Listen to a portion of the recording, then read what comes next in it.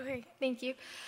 So as some of you may know, it all started election night. I found myself by myself in my living room, on my couch, just sitting, curled up in a blanket, watching the presidential election. And I remember thinking, what happens if he wins? What will happen to me and my family and my community? What will it be like to be a Latino in this country after he wins? And so I found myself watching, and it was close to midnight because the election ran late. And so my mom comes into the living room, and she says, "What are you doing still up?"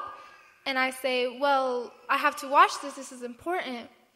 And she says, "No, turn it off." And of course, I listened, and I couldn't get mad at her because I could not expect my mom to understand the importance of this, because she comes from a country, Mexico, that politicians are corrupt, and politics isn't democracy of what it is here in the United States. And so I turned it off, and I woke up the next morning, and as I could feel it, it was a different vibe. I knew that he had won. And so I started thinking, what do I do from now? In order to understand the system and in order to feel empowered, I have to get involved in politics. And so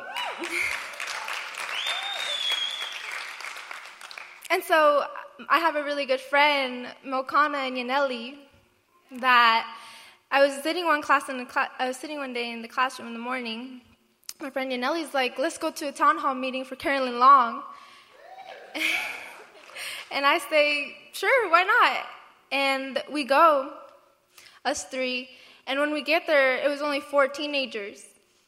It was Mokana and a black teenager. It was Yaneli and I, 2 Latinas. And it was another girl who was half Pacific Islander. And I remember just being in that room, and I was like, why is there only 4 teenagers in here? Why is there only possibly people who may be able to vote next year, but there isn't more of us? And so I really got inspired to start advocating for other people and start mobilizing and encouraging other people to become politically involved, because even though you don't follow politics, politics follows you.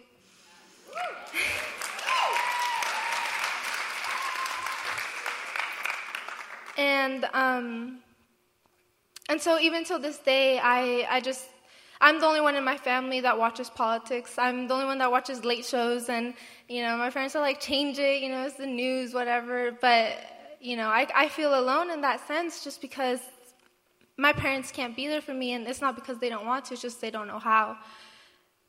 And so what I can encourage you all to do is become aware.